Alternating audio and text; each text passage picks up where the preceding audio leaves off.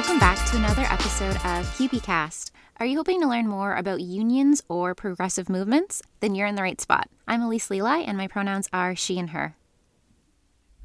And I'm Brittany Nisbet, and my pronouns are she and her, and I'm reminding you that we're the only podcast of our kind, combining union info, pop culture, and more, kicking ass for the working class, one podcast at a time. Whether you're a member of QP, in a union, wish you were in a union, or just found us while browsing, you're definitely in the right place. And I'm Tiffany Balducci, she, her pronouns. And today we're going to be talking about how Ford effed us over. We'll be discussing how Ford's cuts have personally affected each of us and how it's impacted education workers, municipal workers, healthcare workers, and workers in the university sector and social service sector. We'll also talk about how we can ensure to take action so Doug Ford and his government are a one-term government and premier. You're listening to QPcast episode 12, How Ford Effed Us Over. I can't believe that we're finally doing this episode. We have been talking about the cuts that the Timbit, also known as Doug Ford, has made in Ontario since this podcast started. I don't even know where to begin. Where should we start? Who Well, wants to start? I can definitely start, and thanks for reminding us, Brittany, of the very important Ontario heritage moment of a child calling Doug Ford a Timbit. But I can kick things off because back when in 2019, I actually received layoff notice from my previous job because the Ford government implemented the Student Choice Initiative. Oh my gosh. That's horrible. What? Yeah. Shame. Thank you both for your solidarity.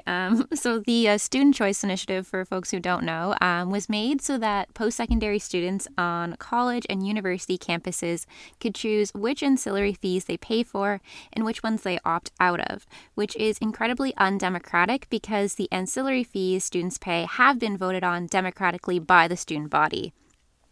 When the Student Choice Initiative was first announced, the Ford government also announced huge cuts to OSAP and a tuition freeze for domestic students, but not for international students.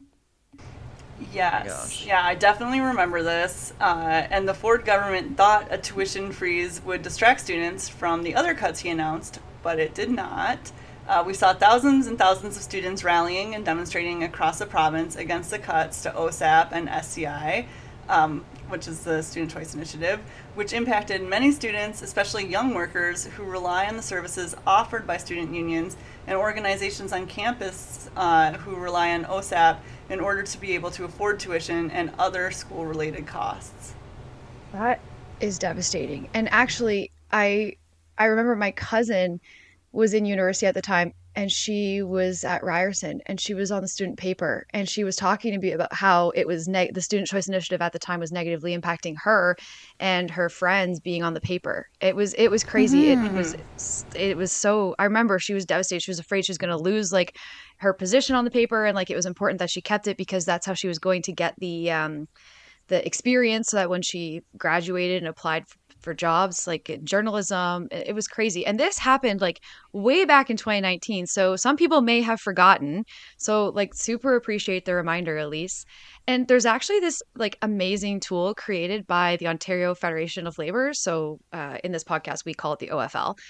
So they actually created a tool called the Ford Tracker, and the Ford Tracker was made so it reminds everybody of all the cuts that the Ford government has made since their election in 2018. And you can check out the Ford Tracker at ofl.ca/Ford-tracker, but we'll leave the link in the show notes for you. Yeah, I absolutely love the Ford Tracker. One thing that I really like about it is that you can use the filters. So if you're looking for a cut that was made in a specific sector, you can search for it, and then you can also search by date, which I also find really helpful. Yeah, I agree. I think the Ford Tracker is superb and archived really well. And it's a great tool. I'm glad that they've done that because there's just been so much that's happened over what seems like a really long time since 2018 because so much has happened, right? Yeah. And that really reminds me as we're speaking of the university sector. It just reminds me like over these years, the university sector has been seeing cut after cut after cut, totaling, millions of dollars. Our publicly funded universities are now being called publicly assisted institutions because of the lack of funding.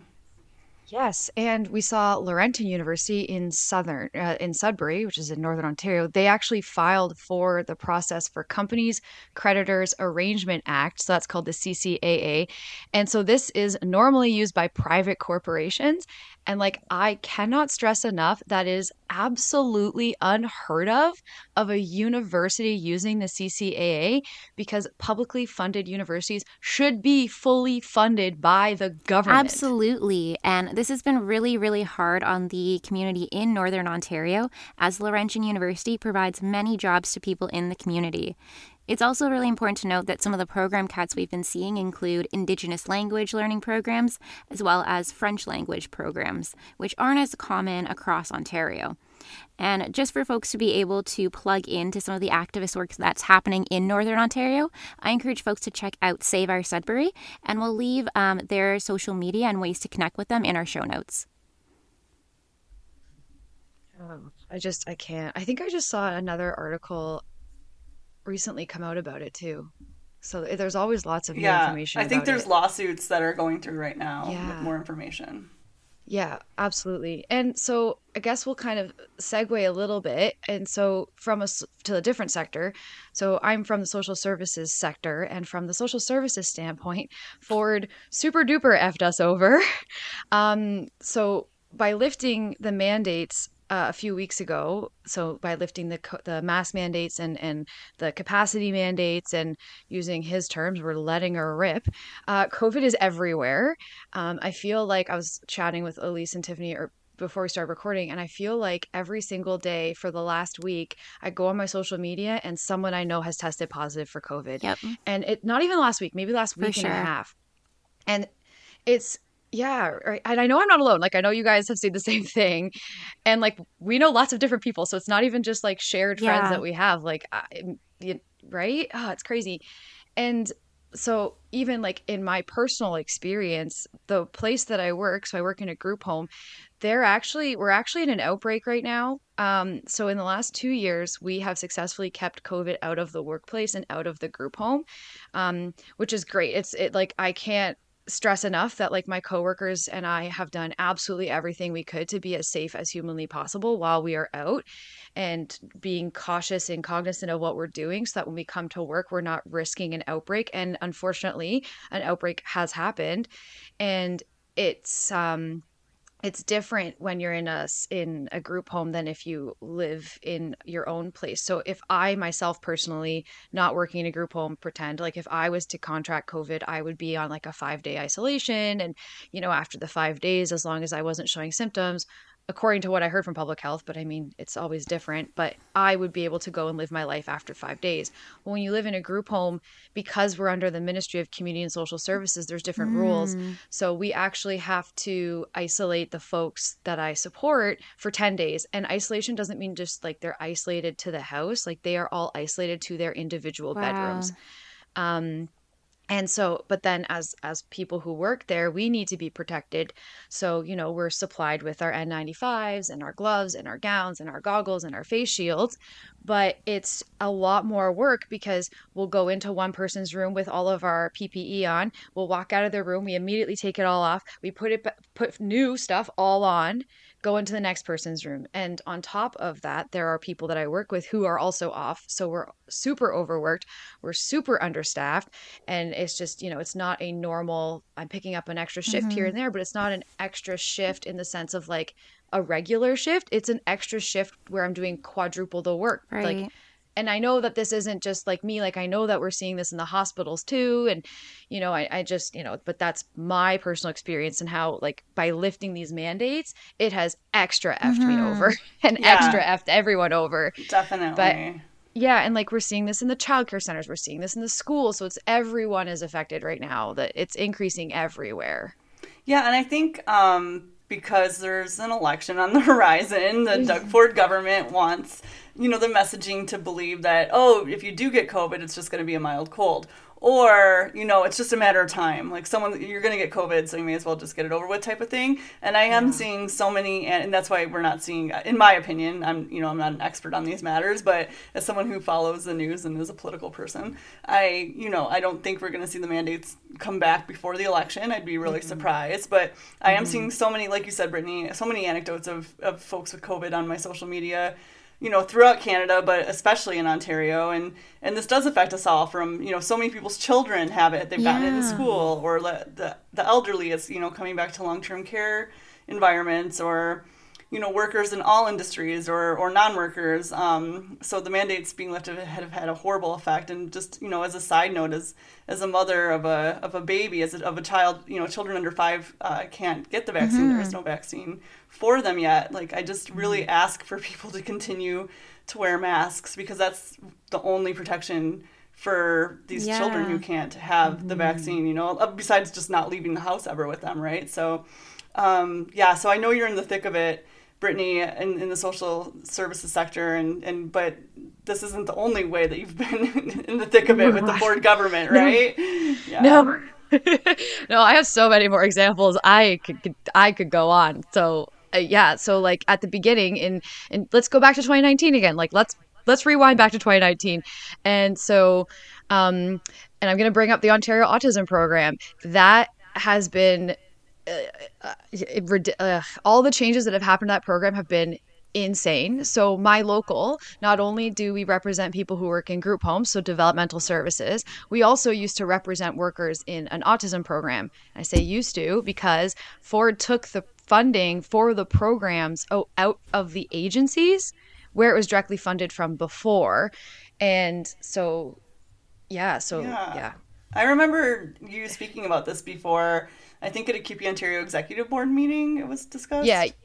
Yeah, you have a really good memory. So that would have been back in like spring of 2019. I think probably March we had a meeting, and there was a rally at Queen's Park at the same time. So when Ford, quote unquote, restructured the Ontario Autism Program, he not only negatively impacted the families of children with autism, but he actually negatively impacted workers and my members as well. In my local specifically, we saw over 70 people, mainly folks who identified as women, completely laid off. That's horrible. Yeah, it super sucks, and it gets worse. So some folks were on mat leaves, and when they came back from their mat leave, they were given their 2 weeks notice.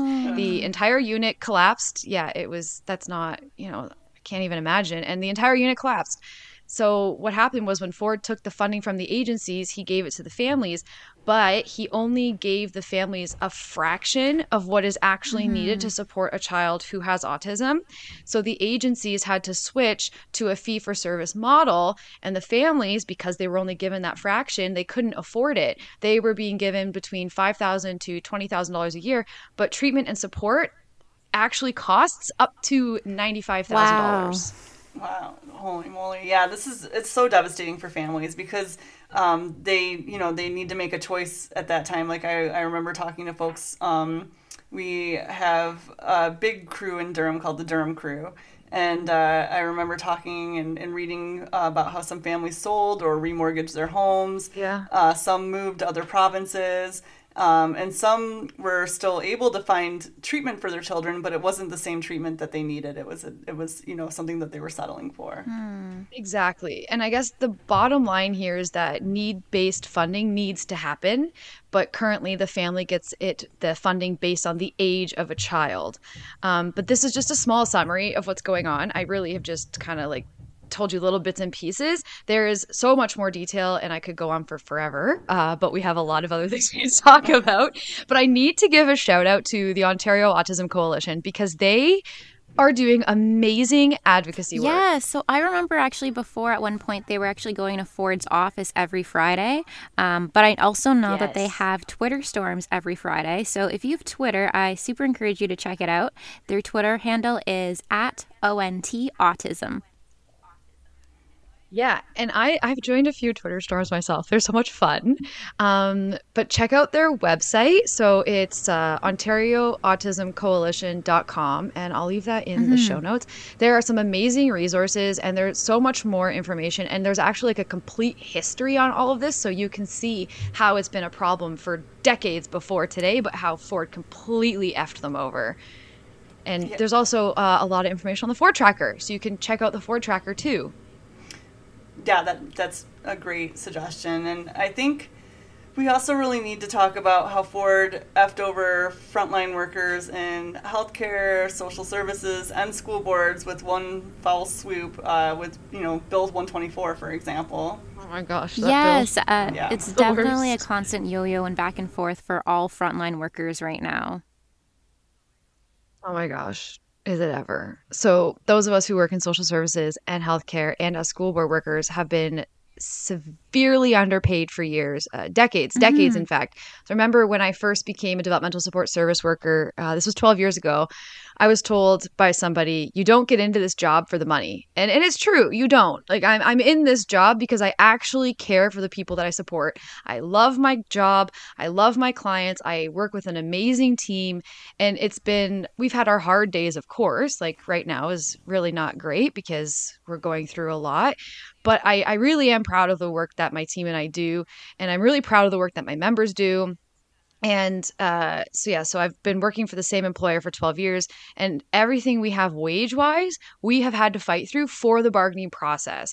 We have not seen a tangible wage investment from any government for an incredibly long time. And I know this is not a job-specific issue. This is seen across all social services, healthcare, and school boards. Yeah, definitely. And other sectors too, and it's terrible. Yes. And just to be extra awful, Ford introduced Bill 124, as I mentioned, and that basically means those who work in public services, with the exception of municipalities, I believe we're the only ones not affected, cannot make more than 1% over all total compensation each year for 3 years. So, wage freeze legislation, essentially. Shame.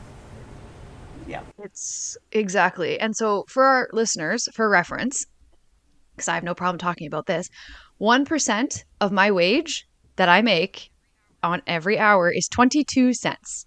So for 3 years, the most I can see is a 66-cent wage increase. That's disgusting. That's less than inflation. Plus, I know it has really negatively impacted the bargaining process because now bargaining committees can't bargain properly. It really takes away the bargaining committee's power. And I know, Brittany, you were talking about this before, that it's been something that you've been dealing with. Yeah, so I've been on the bargaining committee. This is my fourth time. And our local is currently bargaining for our second collective agreement under Bill 124. So the first collective agreement covered from April 1st, 2019 to March 31st of 2022. So the one we are currently bargaining will cover the third year of Bill 124. So the rest of 2022. And Bill 124 has completely stripped our power as workers. So generally when you bargain, you want to leave financials to the end. But with Bill 124, we're super restricted. Yeah, and under Bill 124, it says you cannot go and ask for a huge amount once you're out of the 3 years. So you can't be like, okay, we'll just make it up later for what you lost. And even if your employer, has this great, you have this great relationship with them and they want to give it to you, they can't. Their hands are tied because it's legislation. And before my mat leave began, I was prepping for bargaining with one of the QP 3902 University of Toronto units, and then I was helping out with another unit with their bargaining. And we actually had a tool where members would write their MPP. This is before the legislation was finalized, reminding them that under Bill 124, a teaching assistant who typically takes in $17,500 yearly would only make $70 more in 2020 than they did in 2019. And there was other examples too, but basically, and then they compared it to, the cost of how much, the cost of living goes up in Toronto, childcare, public transportation's gone up, everything's gone up, but the wages haven't. So how are they supposed to afford to live? So it's really backwards legislation that's, promoted as, oh, people already have so much money, so we need to, freeze the wages in the public sector. But one of the things that we found through bargaining was, one thing was, I think there was a letter of understanding that was signed, that the collective agreement was signed, under duress of Bill 124, that typically, just like, 20 years from now, when they look back and say, why didn't they, ask for more, wages at the table or something, there's a letter there that says that it was because of the wage restraint legislation. But also, I know, not just in this specific example, but other examples that locals, they were able to focus on language or other non-monetary gains. So that was one way of doing it, but it was still so backwards. And once again, directed at many marginalized workers. Yeah, it's a disgusting piece of legislation. It's absolutely disgusting. There is a silver lining, though. So hopefully, because a coalition of unions, along with the OFL, they actually have a charter challenge against Bill 124 because it violates the collective bargaining rights in the freedom of association guarantee of the Canadian Charter of Rights and Freedoms.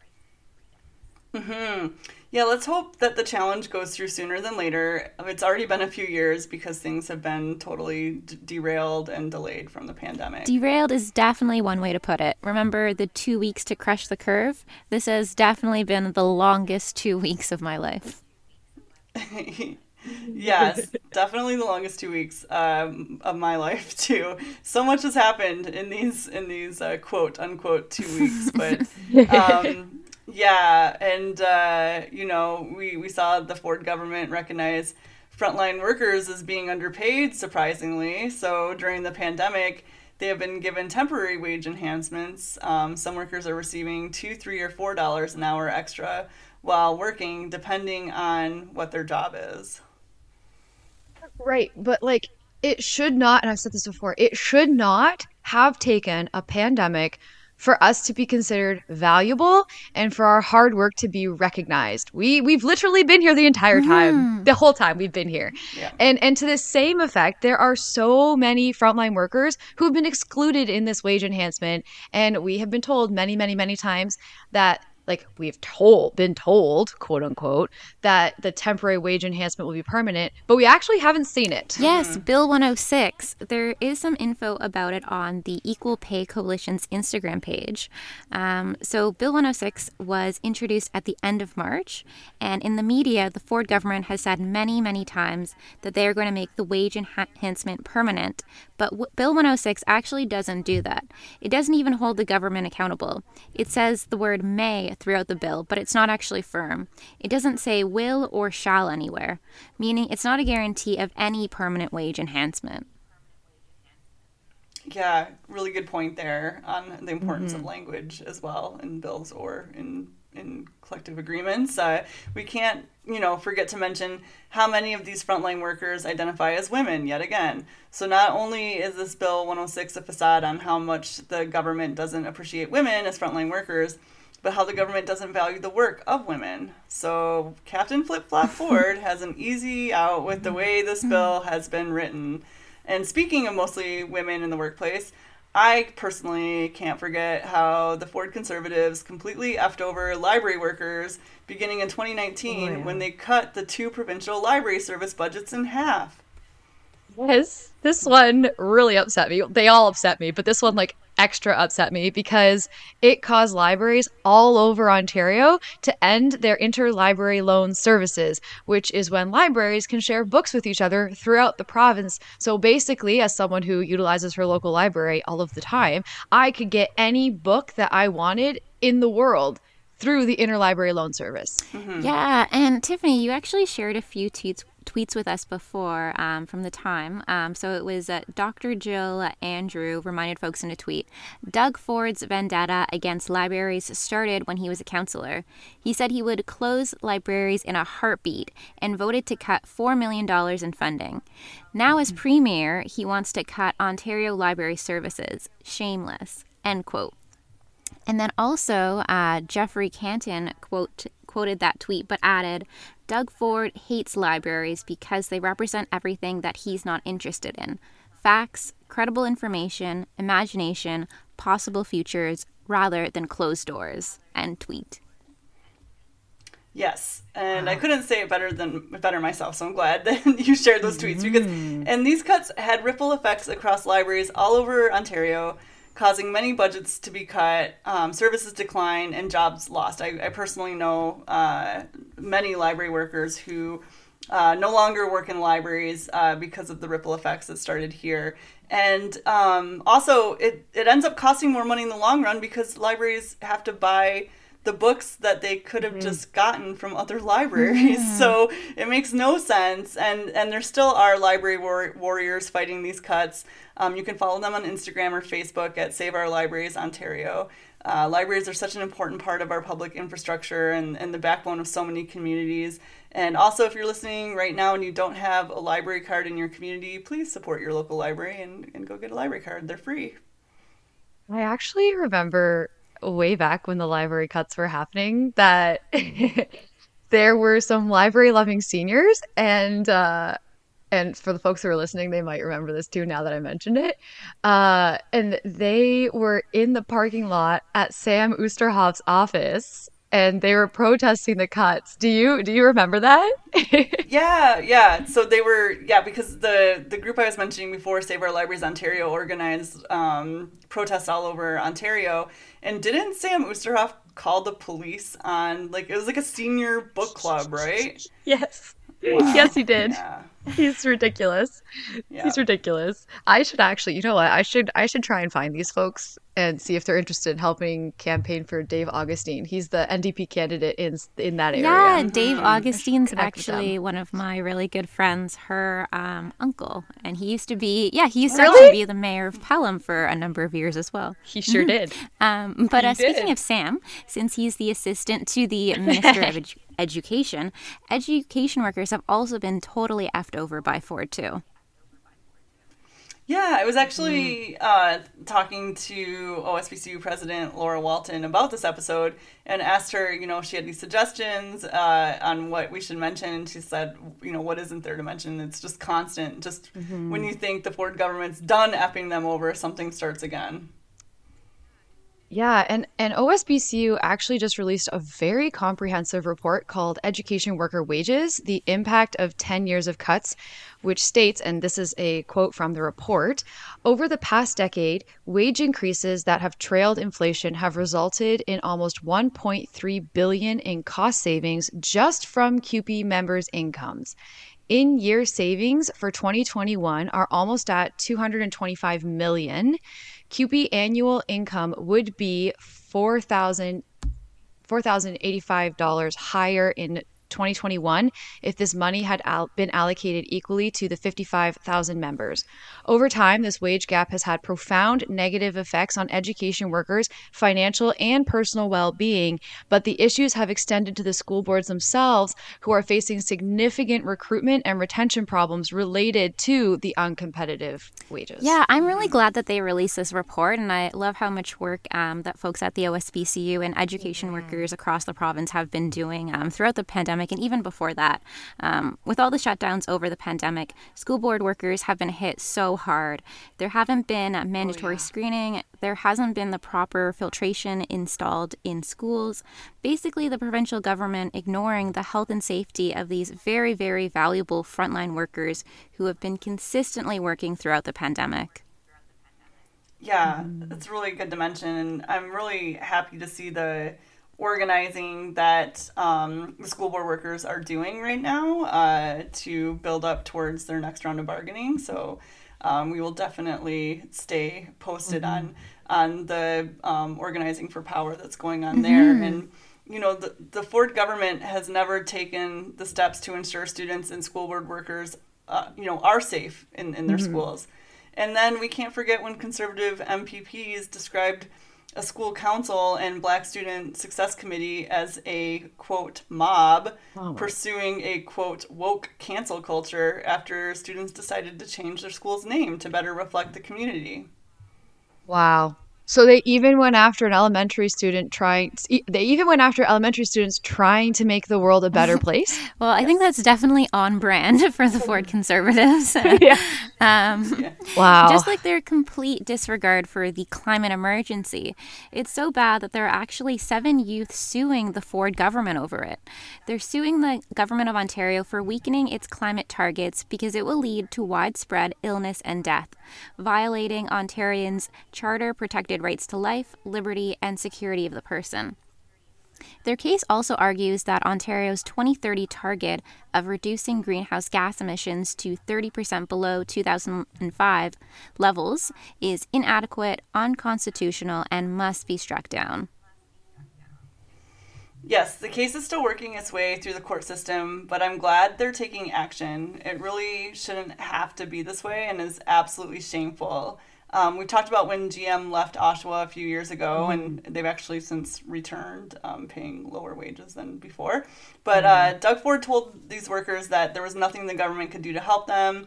He's like, he said I think he said the train left the station, folks, or something like that. So even Sounds though like something he would say. I'm pretty sure that's what it was. Even though there was a feasibility study on the value of, electric vehicles. And so now we are here a few years later, and he's taking credit for jobs coming back to Oshawa. But in 2018, the Ford government canceled the electric and hydrogen vehicle incentive program, and he says he won't be bringing it back. He won't give Ontarians rebates to buy electric vehicles, even though electric vehicle sales are lagging, and we're going to start making them in Ontario. Yeah, and Matthew and I were talking about that the other day, and because we're kind of in the market, sort of looking to get a new car in the future, and he's like, I would love to get an electric vehicle, but it's hard because that incentive program is gone and, everything is turning electric anyways. So he's like, I'm going to wait, I'm going to see and save our money, but it's so crazy. And now that electric vehicles are being made in Ontario soon, we really need a government that supports this. So the Narwhal is tracking all the devastating cuts and the impact on the environment that the Ford government has had. And we'll link that in our show notes too. So they state 4 days into his job as premier, Doug Ford announced that the end of Ontario's $3 billion cap and trade climate program as his government's first policy decision. Since then, the Progressive Conservatives have made dramatic changes to the province's environmental policy. Yeah, and we don't have time to list all the ways the Ford government has totally turned their back on climate justice. So we really hope that folks will visit that list and visit that link by the Narwhal. From slashing funding for Indigenous conservation efforts and other environmental initiatives, to building highways through the Greenbelt, to repealing the Toxics Reduction Act, canceling the $50 million tree program. The list literally goes on and on and on. Yeah. Basically, Doug Ford is Hexus from Ferngully. Oh my God. So, yeah, if anyone's seen Ferngully, that's Doug Ford. And, of course, I think Joni Mitchell may have been preemptively thinking about him when she said the line about paving paradise to build a parking lot or to put in a parking lot. And I just also want to mention, I do know that song. Love that song. Yeah, and also there was a redo of that song back in the day with, I can't remember, Vanessa Carlton, I think. I could be wrong. It might be someone else. Michelle Branch. It was either Michelle Branch or Vanessa Carlton. Anyway, but Joni Mitchell, the OG of that song. And I also just want to mention... there's been so many, like our hospital workers, our long-term care workers, there's so many sectors that have been totally effed over by the Ford government in this pandemic who, please check the Ford tracker and see how cuts that came before the pandemic have impacted them and literally caused, frontline workers to die. So this is huge. And with the, and laying the path for future destruction. It's just been really, really horrible. And I guess on that note too, actually, I want to encourage folks to check out the campaign that OCHU and SEIU and Unifor are doing together. And it's if you wanted to look it up, it's on. I just shared on my Twitter the other day, and so it's hashtag Save Hospital Care. And they actually have commercials on TV right now about all of the cuts and what hospital workers are going through, how they're facing like unprecedented burnout and violence and safety and staffing issues. And, they're in bargaining right now too. And it's just, it's crazy. So check out Ochu QP. If you want to check out Michael Hurley, he always has some amazing tweets. Yes. But check out the hashtag Save Our Hospital Care, and maybe you'll see the commercial, because I was watching, what was I watching? I think I was watching The Big Brother, and I saw it come on, and I was like, oh my God, it's the commercial. Oh, wow. And yeah, I wasn't expecting to see it, because I had known that it was out, but I hadn't expected to see it. So I'm watching Big Brother, and it comes on. I'm like, this is the commercial. Oh, wow. It's very impactful. It is. I think it was Pam Parks who actually shared it in the Durham region WhatsApp group that we have with a bunch of QP activists. And I saw them there, and they were really, really amazing. Yeah, so yeah, we didn't cover everything, but definitely check that out. But the cuts that the Ford government has made to communities across the province have been devastating. And like we said, it's resulted in so many preventable deaths and illnesses. We all know people, including ourselves, who have been personally affected by Ford's cuts. And so while, the first half of this podcast feels a little helpless and hopeless, we have to remember that there is power in organizing, and we can fight back. Absolutely, Brittany. And the Ontario Federation of Labour, alongside unions, community organizations, and community members, are organizing events and actions across the province on May 1st, which is also known as May Day, or as International Day of the Worker. Yeah, and as a quick history lesson for folks who might not know, workers across the entire country have been organizing on May 1st for centuries. In the States, a national strike was organized to demand an 8-hour workday on May 1st, 1886. And in some countries, May 1st is actually a public holiday. And it's not a holiday in Canada, but thanks to my QP 1281 collective agreement, I actually have this day off. Oh, that's so awesome. Day of the worker, yeah. I'm so glad you have that day off. I'm really excited that the OFL has picked up organizing on May 1st. I took the day off. I'm supposed to work that weekend, but because I've worked so much overtime, I was able to take that off. So I took that weekend off. And we have seen such huge momentum across the entire province for May Day, and I don't even know how long, or ever for that matter. And so far, there are events happening in at least 12 regional areas, from Windsor to Niagara to Toronto to Oshawa to Ottawa. And so, when I was originally having to work on May 1st, I was going to do some online activities, because I could have done those on my breaks. But now that I have the day off, I'm able to participate in Niagara. I know we're doing we are doing a rally. And so I'm able to participate in the rally itself, and set up a table with my local, and, help organize. So if you are someone who has to work on May the 1st, still check it out, because there are online things that you can do as well on your breaks if you want. That's awesome. And I think it's super exciting to see everyone organizing regionally. And this province-wide day of action is for a workers' first agenda, and it includes everything from a $20 minimum wage, paid sick days, repealing bills 124 and 195, reconciliation, climate justice, and more. Yeah, totally. Everyone is encouraged to take action by taking part in May 1st by attending an action or event in your area. You can join an organizing group currently.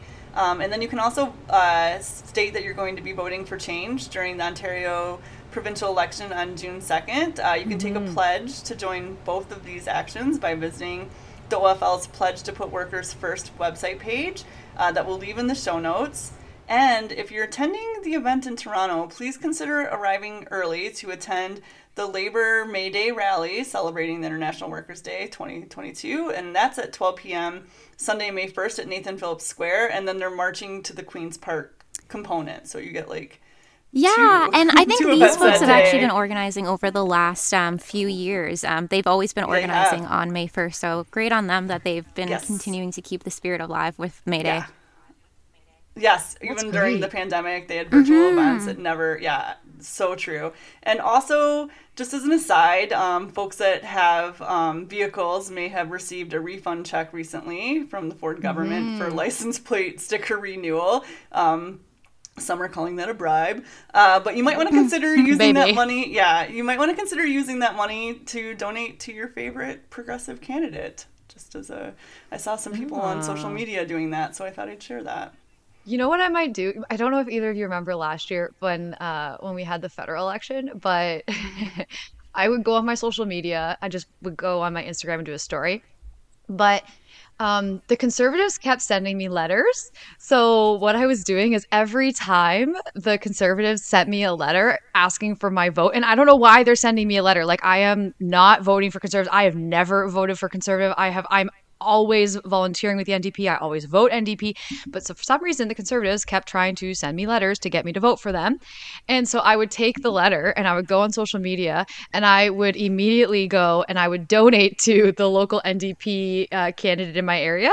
I would donate to their campaign, and then I would like post a picture of the donation because I just thought it was fun. And I told someone, he's like, "You're gonna go broke." I'm like, "Well, at least it'll be for a good cause if I do." Well, donations you get 75% back, so at tax time. So oh, that's a good call too. Yeah, so don't forget to I know you did it, but if you haven't done your taxes yet, Brittany, don't forget to claim that. I really need to do my taxes. Yeah, me too. But the person who does my taxes has COVID, so I can't right now. Oh, wow. I know. Yeah. Again, everyone is affected. Full circle. Not just full circle. So hopefully May 1st will really get people pumped up to go and volunteer with their local candidates campaign. Yeah, that's a great idea. And I bet there will be a chance for folks to sign up to volunteer there either in person or remotely, whatever you feel comfortable with. Yeah, very true. I've managed campaigns before, and I know that I would be there with a clipboard signing people up for sure for my candidate's campaign. So, like, what other suggestions do you have that of how folks can get involved in the election, Tiffany? Yeah, definitely. Well, there's so many ways for all different types of people with their different comfort levels, and everyone has a different experience and what they're comfortable doing. So there's truly something for everyone in a campaign. I would say your first step is picking which candidate you'd like to volunteer with. Many are already looking for volunteers. If you don't know the candidate in your area, you can search on social media to figure out who it is, or just do a Google search of your riding and see, who your local candidate is. I know I was recently contacted by Jennifer French's Get Out the Vote and Voter Contact Organizer to volunteer to keep Oshawa orange this upcoming election. So they're looking for volunteers, just as an example, to help out with foot canvassing. So that's door-to-door canvassing, which I'm sure they're doing safely with masks and that kind of thing. I know you've canvassed during the pandemic, door-to-door, Brittany, in a safe manner. But there's also phone banking for folks that prefer, the phone methods of things, or literature drops where you're kind of just dropping lit in mailboxes or on the door. And a sign crew where you go out and put up the signs and even more. Those are just some of the examples. And all experience levels are welcome and training will be provided. And I've seen that the NDP just generally has been offering online training over the last, year. So you can also sign up for a list there. And, all campaigns need help.